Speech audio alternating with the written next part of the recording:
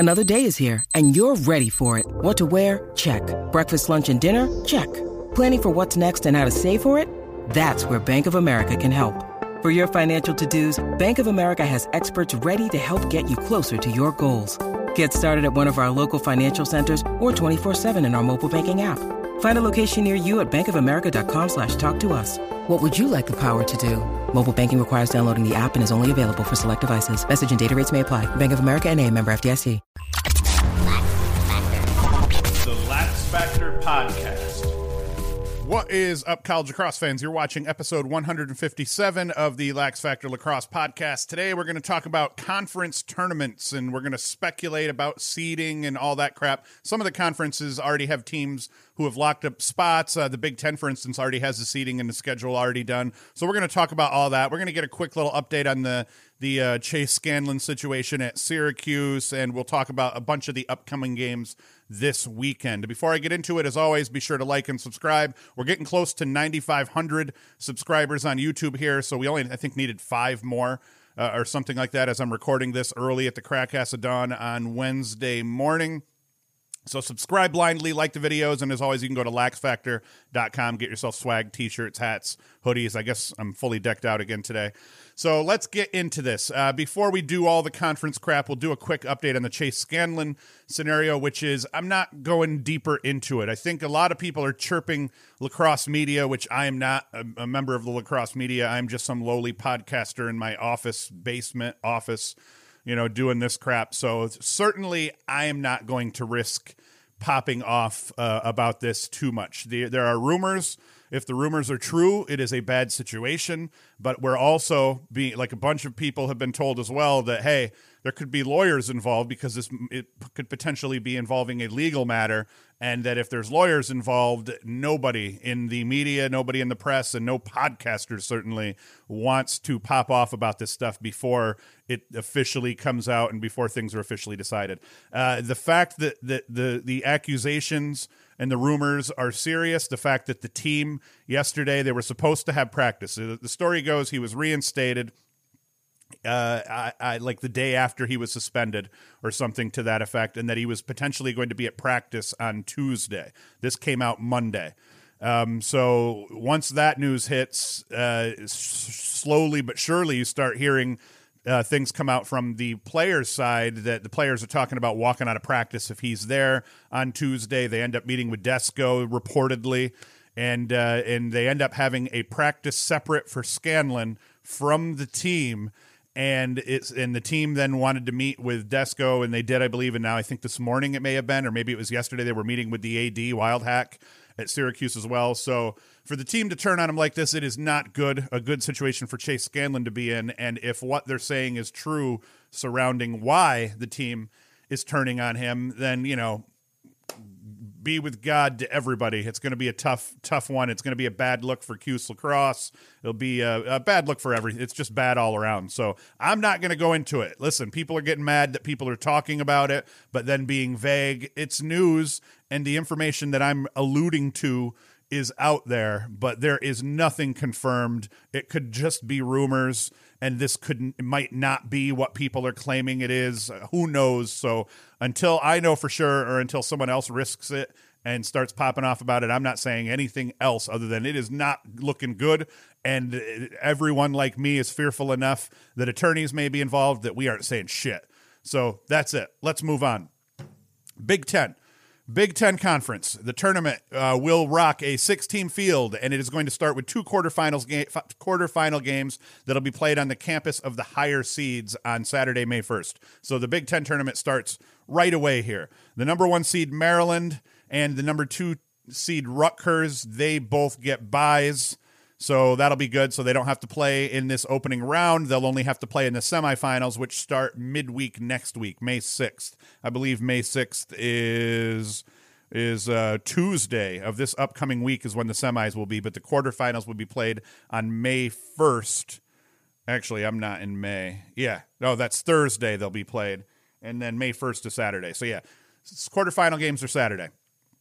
Both the semifinals and the championship game on May 8th will be held at Panzer Stadium in Penn State. Now, Maryland, they earned the number 1 spot because they went undefeated and they swept the Big. The Big Ten did not allow their teams to play out of conference, so Maryland goes undefeated in the Big Ten. They go 10-0. They get the number 1 seed. Rutgers swept the Big Ten other than Maryland. They get the number 2 seed. So that's how that's going to work. Now, Maryland is going to play the winner of the Ohio State and Michigan game, and Rutgers will play the winner of the Penn State and Hopkins game. Now, how this worked, Penn State, they ended up getting the 3 seed, so we have Maryland as the 1, Rutgers is the 2, Penn State as the 3 because they beat Ohio State both times, Ohio State as the 4, and then Michigan and Hopkins ended up in a tie. I don't know how a conference like the Big Ten can have can be this huge conference. It's got to be one of the most poorly run, monstrous, profitable machines that are out there, similar to, like, let's say a Tesla or something like that. But so Hopkins and Michigan, they end up having a tie. So you'd think that the criteria would go all the way down the list, and if they still ended up at a tie at the end of it, that they would have some kind of unbreakable criteria that isn't a coin toss, but not so. I'm looking at it and I was like, well, it would be pretty easy for me. I would just say, hey, if everything else was tied, winning percentages, like opponents, score differential and all that crap, if all of those things resulted in a tie, I would want to write into the bylaws or whatever it is that decides the criteria that, hey, in their head-to-head what happened? Because I assumed in their head-to-head the margin of victory had to be the same. It wasn't. The margin of victory in the head-to-head, I think it was Michigan beat Hopkins by 2, but Hopkins beat Michigan by like 7 or 5 or something like that. It's like, all right, there you go. Hopkins deserves the 5 seed. Michigan gets a 6 seed. But no, the Big Ten did not have their criteria drawn up that way. Their criteria ends up in a situation where you could still have a tie, which kind of defeats the whole purpose of having freaking criteria in the first place. And Michigan beats Hopkins on a coin toss for the 6th seed. So that's how it works. Maryland's going to play the winner of Ohio State, Michigan. Rutgers plays the winner of Penn State and Hopkins. So either way, I guess even though Hopkins lost that, it's kind of makes Hopkins' path to the finals a little better because their path to the finals doesn't involve having to play Maryland. So I guess maybe that, and in that light, it's good. I don't know. It seems weird. Seems weird to me, but I'm not, in terms of who's going to win this one, Maryland's the favorite to win this. I mean, hands down, but the fact that Hopkins hung so tight in that last game, and Maryland has had scares for 3 quarters against almost every team they've played before waxing them in whatever quarter of the game they got their separation on. I mean, I like Maryland's chances, but hey, sun shines on a dog's ass daily, so somebody's going to win this tournament, and I think it'll be Maryland. Rutgers, though, they have a shot, but then you could even you could just have a team like Hopkins or Ohio State or someone get lucky and go through, especially because do or die here. You lose this game, your season's over. So you're going to see a lot of teams battling hard in the Big Ten, but Maryland's probably going to win this, and Rutgers will get a bid regardless. Now, one thing that comes into play if you're really getting down deep into bracketology, what if someone other than Ohio State and Maryland wins this conference tournament and gets the automatic qualifier? Do you see 3 teams from the Big get in? I would make the argument, obviously Maryland's resume is rock solid. Rutgers' resume, you would think going into this tournament, their resume is rock solid, but the reality is that the teams that they've beat, I'm not sure who's left ranked, but their resume in terms of like normal tournament years isn't all that great. So it's like if Ohio State wins the tournament, let's say, they get the automatic qualifier. Now the Big Ten's putting 2 teams in, Ohio State and Maryland. Does Rutgers still get in as that 3rd team based on the fact that they went 8-2 in conference play? They'd end up being 8-3 with 2 losses to Maryland and 1 bad loss to whoever beats them in the tournament. So Rutgers is just going to want to avoid that. Ideally, Rutgers and Maryland make the finals, and then this is a no-brainer for who gets into the tournament. But Rutgers has a history of getting screwed in the tournament when it comes to tournament seeding and getting in or not getting in, and they're going to hope that does not happen to them again this year. But I think even if someone other than those 2 win the tournament, I think Rutgers probably still makes the NCAA tournament. They're too good, they're ranked too highly, but their RPI is going to be low, would be what I would assume. So, but Maryland's going to win it all in terms of their tournament, so who cares? CAA, and I'm not going through these in any order. It's just the order I wrote them up. The Colonial Athletic Association, I assume, is what the CAA stands for. We have Delaware and Drexel. They seem to have locked up the top spots in the CAA conference tournament. The 3rd spot looks like UMass may snag it. with Towson and Hofstra both in the hunt as well, and they split with each other, as did UMass and Hofstra. So it's like the CAA, beyond those top two teams, Delaware and Drexel, it's anybody's guess as you get down to the bottom here. Hofstra plays Fairfield, who they beat by a margin in their last go. UMass plays Delaware, who they haven't faced yet. And then Towson plays Drexel, who they lost to by 2 goals earlier in the season. So if history is telling us anything in terms of how these conference matchups where they've played each other twice goes, Towson's probably going to beat Drexel, because we have seen a lot of revenge games where the loser of the first contest wins the next. And I don't know. So in terms of the tournament spots, though, they're up for grabs here at this point, and it's really, they're just jockeying for seeding at this point. The Patriot League, Lehigh, Loyola, and Boston U have all clinched Patriot League playoff spots. Army, I think, is the most likely to land the fourth spot, and they did expand the field. So Navy and Colgate are both up for spots as well. In fact, it would seem that those are probably the 6 teams that are getting in, and it's just a matter of where they end up being.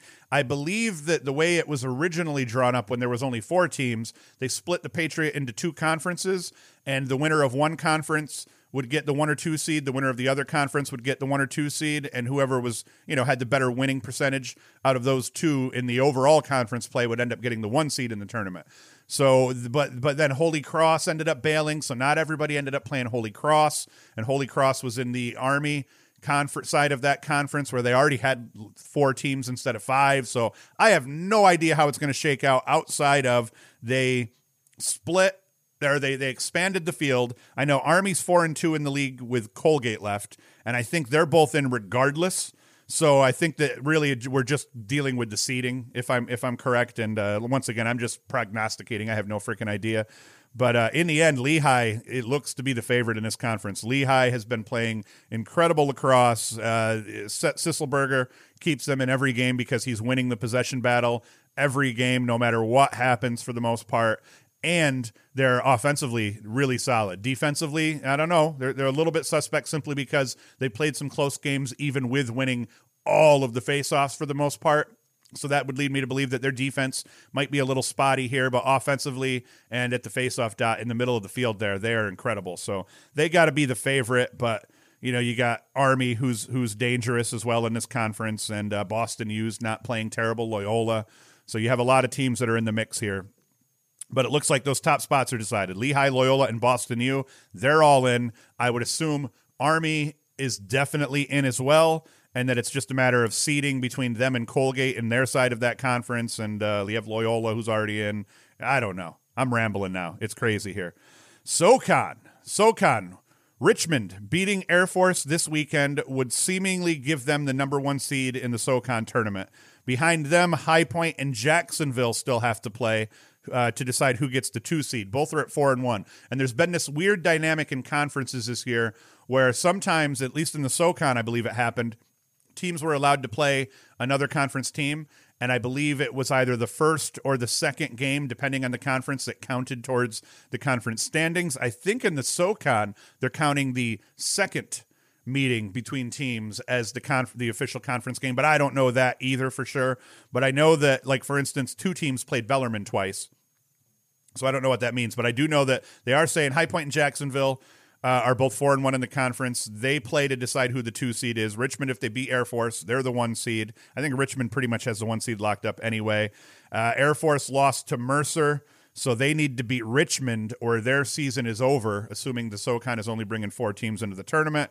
Mercer plays Bellarmine last, and it would seem if they win, they're in over Air Force. So that's kind of how that plays out. It looks like the tournament's going to be Richmond, Jacksonville, High Point, and then Mercer if they beat Bellarmine, and maybe Air Force if Mercer loses and Air Force beats Richmond. Did I do that math right? Any of you people who are SoCon fans, you can correct me, but that's what it's looking like is going to happen in the SoCon tournament. And for all of you guys that are just listening, at least the people that are watching can stare at my sweatshirt, or they can stare at something on me behind the wall here. You people that are just listening to me ramble on, I'm curious how this episode's going to play, because I'm just reading a lot of one-liners off at you as I go. The NEC conference, St. Joseph's, they have the 1 seed locked, going 7-0 in conference play so far. with Wagner left. Now, this is another one of those conferences where everybody played one team twice, and I believe that was part of their regular conference schedule, but it's also possible that one of those games didn't count towards the conference play. I don't know exactly, but here's how I'm looking at this playing out. St. Joseph's has the 1 seed locked, going 7-0. They have Wagner left. LIU is coming in with 3 losses at 5-3. They're done for the year after losing to Bryant yesterday. Bryant picking up the win over LIU is now, and I don't know why I said they're, done for the year, not done for the year meaning their season's over. I meant done for the year like they don't play again until the tournament. Bryant picking up the win over LIU is now 5-2 in conference with the Mount left to play. Hobart got a win yesterday. They're now 5-2 with Sacred Heart left to play. So the final 3 seeds are still up in the air a bit, but Hobart holds the head-to-head over Bryant should they both lose their final game and finish 5-3. But LIU holds the tiebreak over Hobart and Bryant. Oh, wait, no. LIU holds the tiebreak over Hobart, and Bryant holds the tiebreaker over LIU because Bryant just beat LIU yesterday. It hurts my brain that there's so many things at play in this one, and I don't know how it's going to play out. If we have a 3-way tie in terms of records and they have to go right down to the criteria, and then that math that the criteria involves will seemingly make that simpler than it is for me because I don't know what the hell their tournament seeding criteria is, but that's a good one. But it seems like those 4 teams are probably the teams that are in it. I think that the teams below them, Wagner and Sacred Heart and them, were all out of contention. I think that it's just the final week will decide seeds 2 through 4 in the NEC tournament. And even if they had 6, I don't think they do, though. Semis are May 5th for this one, so they get started next week. America East Conference, another very interesting conference this year. 2 teams, UMBC and Albany, both just joined Stony Brook as being teams that have already gotten into the tournament. So UMBC, Albany, and Stony Brook, they are in the America East tournament field because they all picked up wins over the weekend. Retrievers beat the Seawolves in a thrilling overtime contest with the Great Danes beating New Jersey Tech.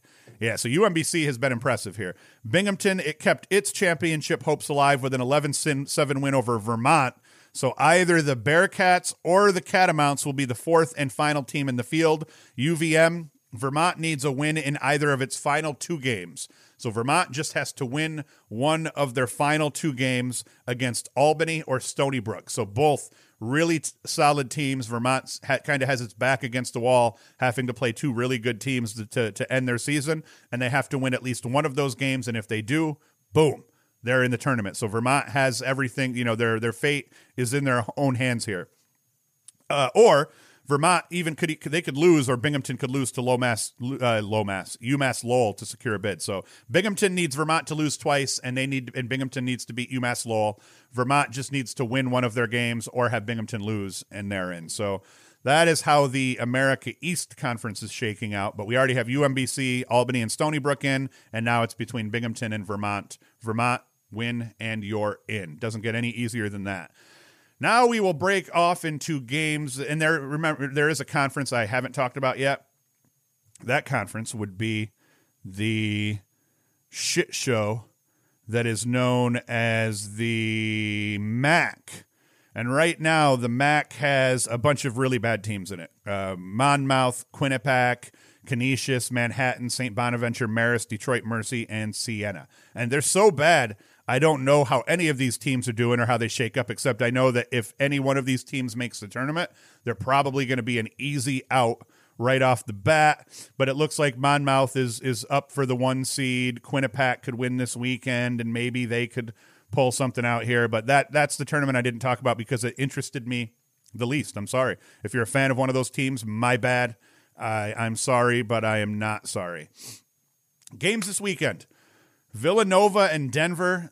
Actually, that's not even this weekend. That's games tonight. Games tonight. Denver at Villanova and Albany at Vermont. So right off the bat, Vermont gets to try to get themselves into their conference tournament and keep their season alive here. If they knock off Albany tonight, they're in the America East tournament, and Binghamton is out. Albany, they're already in. So you wonder how much that plays. Albany knows they're in the tournament. They're still going to want to beat Vermont because they hate them, and there's nothing better than making your conference foes sad by increasing the chances they don't get to make the postseason.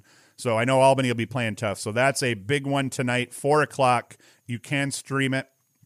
Go to the calendar on Inside Lacrosse if you don't know where to stream it, but all of the America East games have been streamed all year.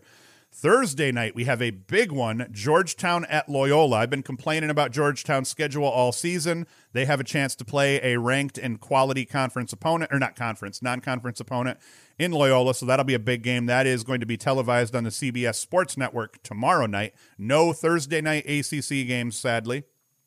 That's okay, though. Friday, we got a huge slate of games being played. We've got Marquette and St. John's, St. Bonaventure and Detroit Mercy, Sacred Heart and Hobart. That's part of that whole NEC trying to jockey for position in that tournament. What else we got? Binghamton and UMass Lowell. So Binghamton, their whole season comes down to win against UMass Lowell on Friday. You're at least alive, depending on what happens in that Vermont game tonight. But they'll be watching very intently that game tonight with Vermont and Albany. We have another huge game in the CAA. UMass and Delaware are facing off Friday night. Fairfield and Hofstra play. So a lot of games that have conference tournament implications are going on Friday night. And then Saturday, it's kind of a short slate of games here, with the highlight of the weekend being Syracuse at Notre Dame. And then another big one is Stony Brook at Vermont, especially if Vermont loses to Albany tonight. That Stony Brook Vermont movie is going to be an almost a must-watch for sure. And then we have, that's really kind of it, Colgate, Army, Michigan, Ohio State. Yeah, and then we got the Big Ten tournament starting. So beyond Syracuse and Notre Dame, and then maybe that Stony Brook Vermont game, there's not a whole lot of excitement here this weekend. I'm wrong. Jacksonville High Point, that's going to be a dogfight. And that will determine seeding for the SoCon tournament. Air Force Richmond, same thing. But the big games here for me and for most lacrosse fans, because most of us are fans of either Big Ten teams or ACC teams, because that's just how it shakes up. Syracuse at Notre Dame, that's at noon on Saturday. And then we have the Big Ten tournament games, Michigan at Ohio State, 4 p.m. on Saturday. Johns Hopkins at Penn State on 6 p.m. on Saturday. And then we have the season finale for the ACC. The ACC season will be over with Duke facing North Carolina. Duke at North Carolina on Sunday will bring their seasons to a close as well. There is no ACC tournament. That's why I didn't talk about that. As we said in Sunday's episode, the ACC teams, all 5 are getting in. Syracuse beating Virginia, that sealed their deal. So all 5 ACC teams will end up making the NCAA tournament. I'd gotten into a discussion in a Facebook group where someone had said that Robert Morris ad by Syracuse was good because if Syracuse could win that game, that improves their chances of making the tournament. My argument was, if Syracuse loses to Notre Dame and if Syracuse loses to Robert Morris, they're still probably getting into the NCAA tournament. You know, at 6-6, with the gauntlet they had to play within the ACC, with 2 wins over Virginia, with wins over other ranked teams like Albany and Stony Brook and Vermont. I think Vermont's now not ranked, but they could end up ranked by the end of the season.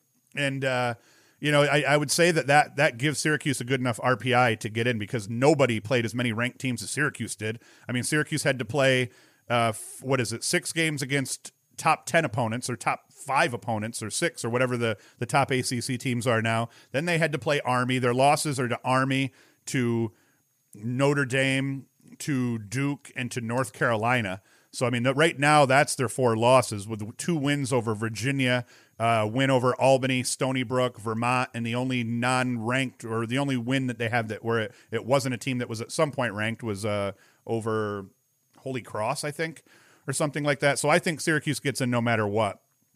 But that's the true last game of the year, is Friday, May 7th. Syracuse plays Robert Morris in their regular season finale, as other teams will be playing in their conference tournaments and things like that. So Duke, what to look forward to, Duke at North Carolina, is, does North Carolina regroup here?